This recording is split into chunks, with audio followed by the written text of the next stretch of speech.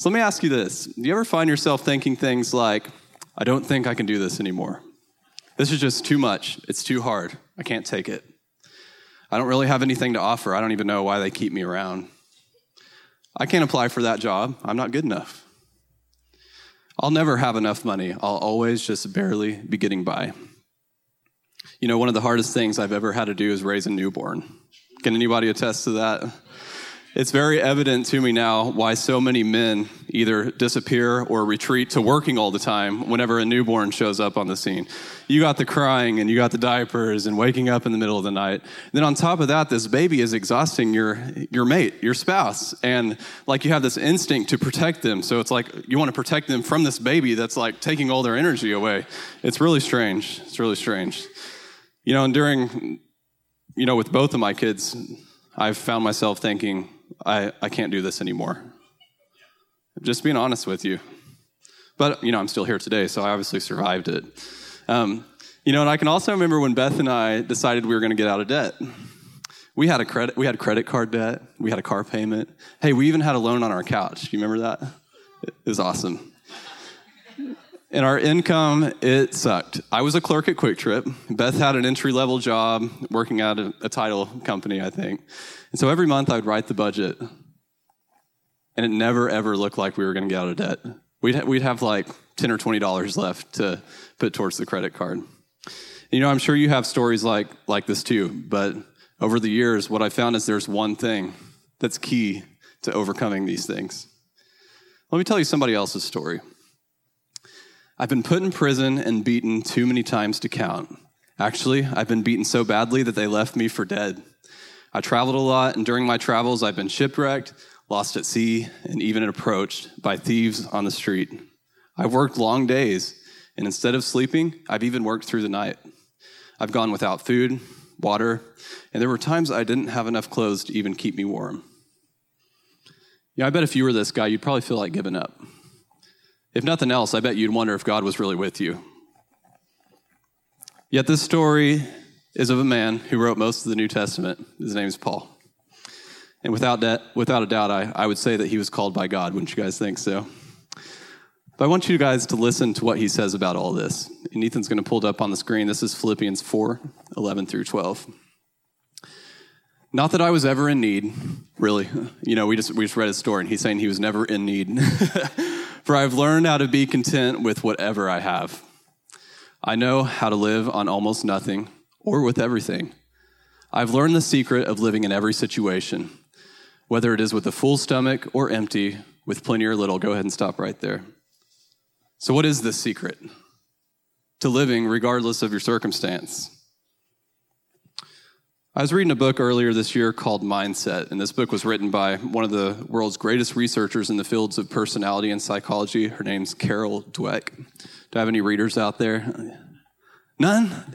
Oh, Laura, yes. I love to read books. But in trying to understand how people can cope with failure, she conducted a study.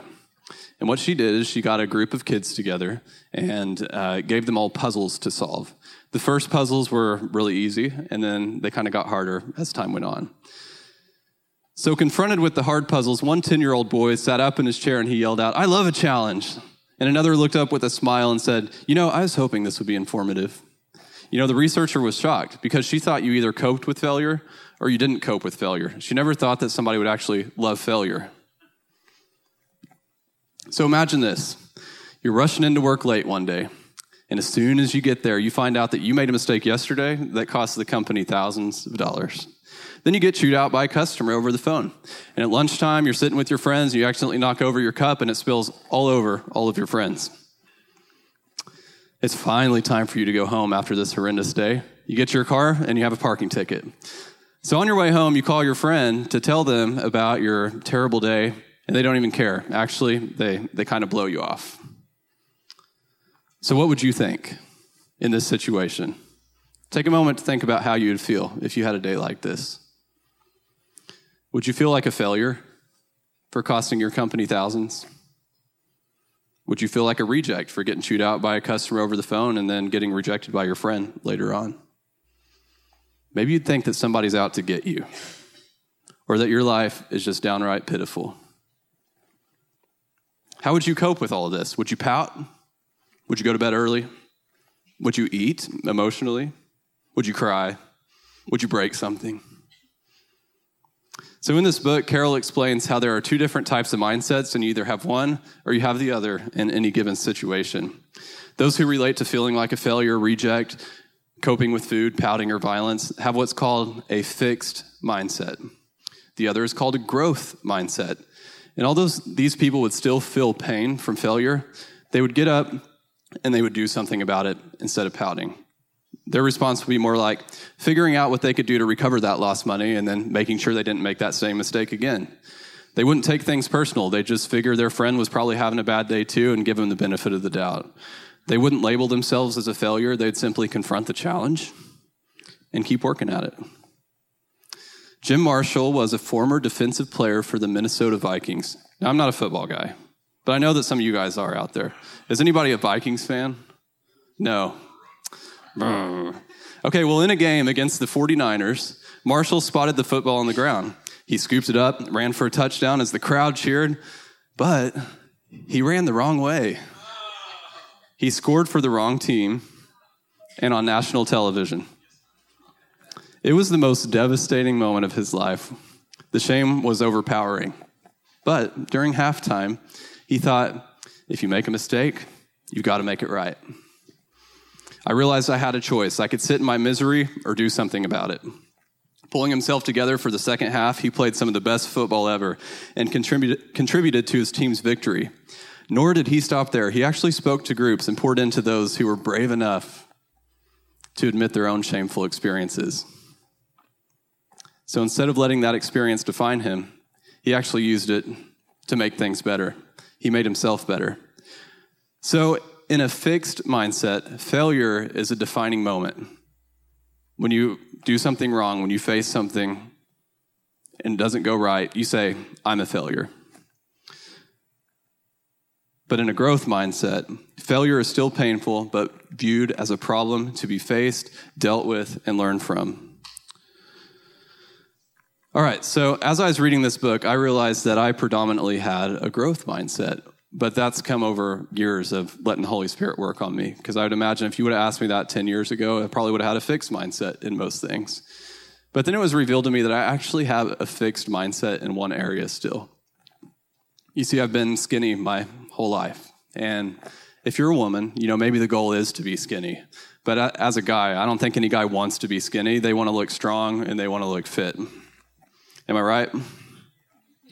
So a few years ago, Beth and I actually worked out with a personal trainer, and she sits in this room today, and her name is Darla, and she kicks your butt. So if you ever want to get your butt kicked in a workout, go see Darla. And over our time working with her, I did get stronger. I did get leaner, but I was still skinny.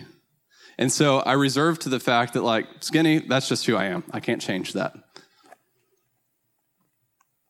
So in this lies the secret. You either believe that you're stuck a certain way, or you believe that there's room for growth. And as believers, we actually get to take this to the next level.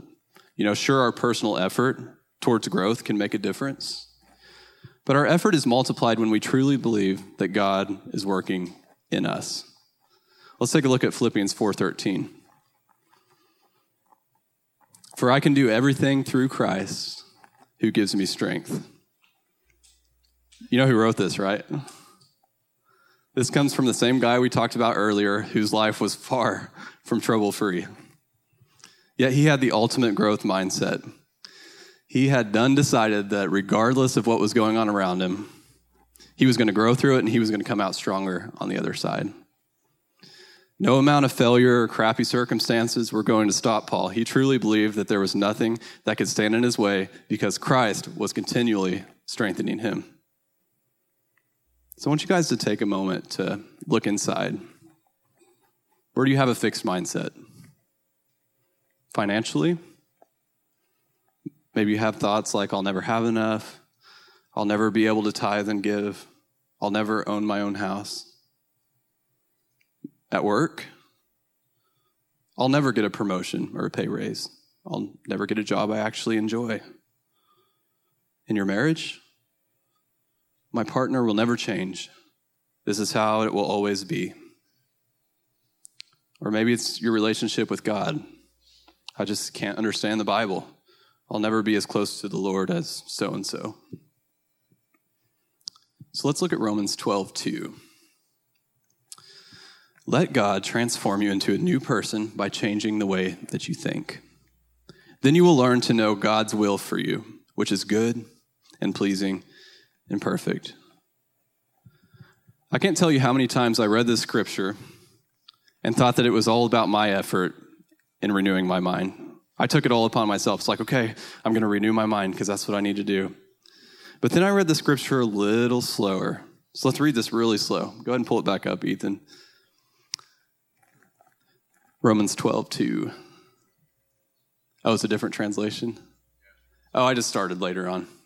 Don't copy the behavior and customs of this world, but let God transform you.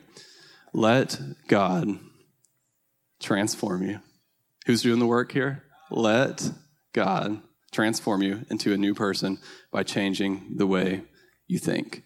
Then you will learn to know God's will for you, which is good and pleasing and perfect.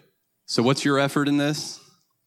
Let God. What's his effort? Transforming you into a new person by changing the way that you think. And what's the result? You'll know God's will for you. Renewing your mind is a daily process. It's a journey of continually getting vulnerable and allowing God to come in and transform you. He's not in the Band-Aid business. He's in this for the long haul until you're completely transformed. I manage marketing for a wellness clinic in the Tulsa area, and their goal is to help people experience true healing by changing the way that they eat.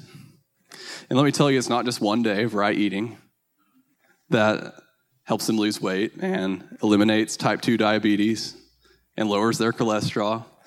It's a continually daily choice of letting the right food transform their body. Sounds a little familiar, huh? It's a daily thing, renewing your mind. But it's not, don't take the effort onto yourself. I hope that, like if anything, today, what I want to get across to you is that our job is to let God.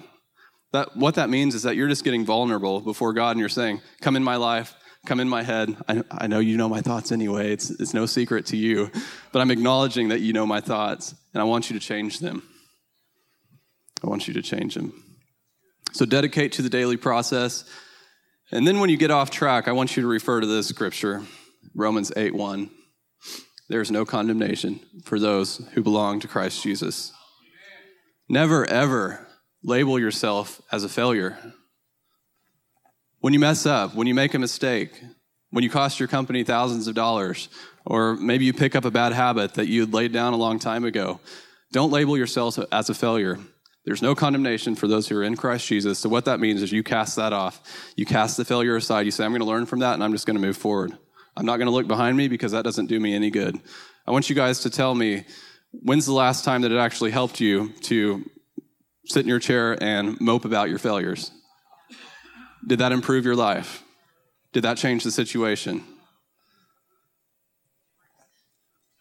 Did it work? No. So why are we doing it? Why are we doing it? And oftentimes, whenever you cast it aside and you say, I'm not going to let failure define me and decide my destiny, we'll feel condemnation for letting it go. Anybody been there? Because you feel like you have to hold on to it at least for a little while and suffer at least for a little while because you did make the mistake after all. But that's not God's plan for your life. He wants you to walk away from condemnation. He wants you to walk forward into your new life. So don't just wish that you could change. I wish I could have a better life. I wish I could have a better job. I wish I could have a better marriage. Believe that you can change because you can. And with God, you have unlimited growth potential. There's no limit to what God can do in your life. Which reminds me, this is a message that the Lord's been putting on my heart for years. He's been walking me through this because Beth and I have reached like a certain point of, I don't know if you'd call it success or whatever, financially and in our marriage, that I don't know that we dreamed that we would ever be at this point in this part of our lives. But we got to this point, and it was easy for us to just sit and be okay with where we were, like we've arrived. And there's not a whole lot more that God can do in our lives. But there's more. There's always more. No limits. Like, guys, we have to believe this in this church. We named our church No Limits Church because we want to step out and we want to believe God to do things through this church that we could have never imagined that he would do. We want to see him get it to the point where 80% of our finances, or maybe even more, are going outside of this door, and we're reaching out into our community, and we're reaching out into the world, and people are going to look and be like, that small church, maybe if we're still small at that point, or maybe it'll be that big church when we get to that point. There's no limits. If God wants to do that through 60, 70 people, hey, that's great. If he wants to do that through thousands of people, that's great too. But what I want you guys to do is take the limits off of your own personal lives, because that's how this church breaks through and goes through the next level. Yes, we need to believe no limits for this church, but you need to believe no limits for yourself. It's time to look up. It's time to believe that God can do amazing things in your life. He wants to, and he will. It's time to renew your mind daily and wake up whenever you feel like things aren't going to go right or that you're falling backwards. You're going to speak out of your mouth, I believe in a no limits God. And he's at work in my life. And he's renewing my mind, and I'm letting him, because that's my job. All right, let's pray. Lord, we love you. We thank you that you're working in our lives. Lord, we believe that you're working in our lives. I know that your strongest desire for us is to walk in faith, to live our lives in faith, believing your word, believing all of it. Lord, I ask you to break the chains that are limiting people from fulfilling their potential. Lord, you have great things for all of us to do in this room. There's not one person that's better than the other. I know that we're all called to something different, but that doesn't make any of what we're called to better than what another person is doing. So Lord, help us to walk towards, with confidence, the thing that you've called us to do personally. And Lord, we thank you that as we let you renew our minds, that we're going to know your will for us.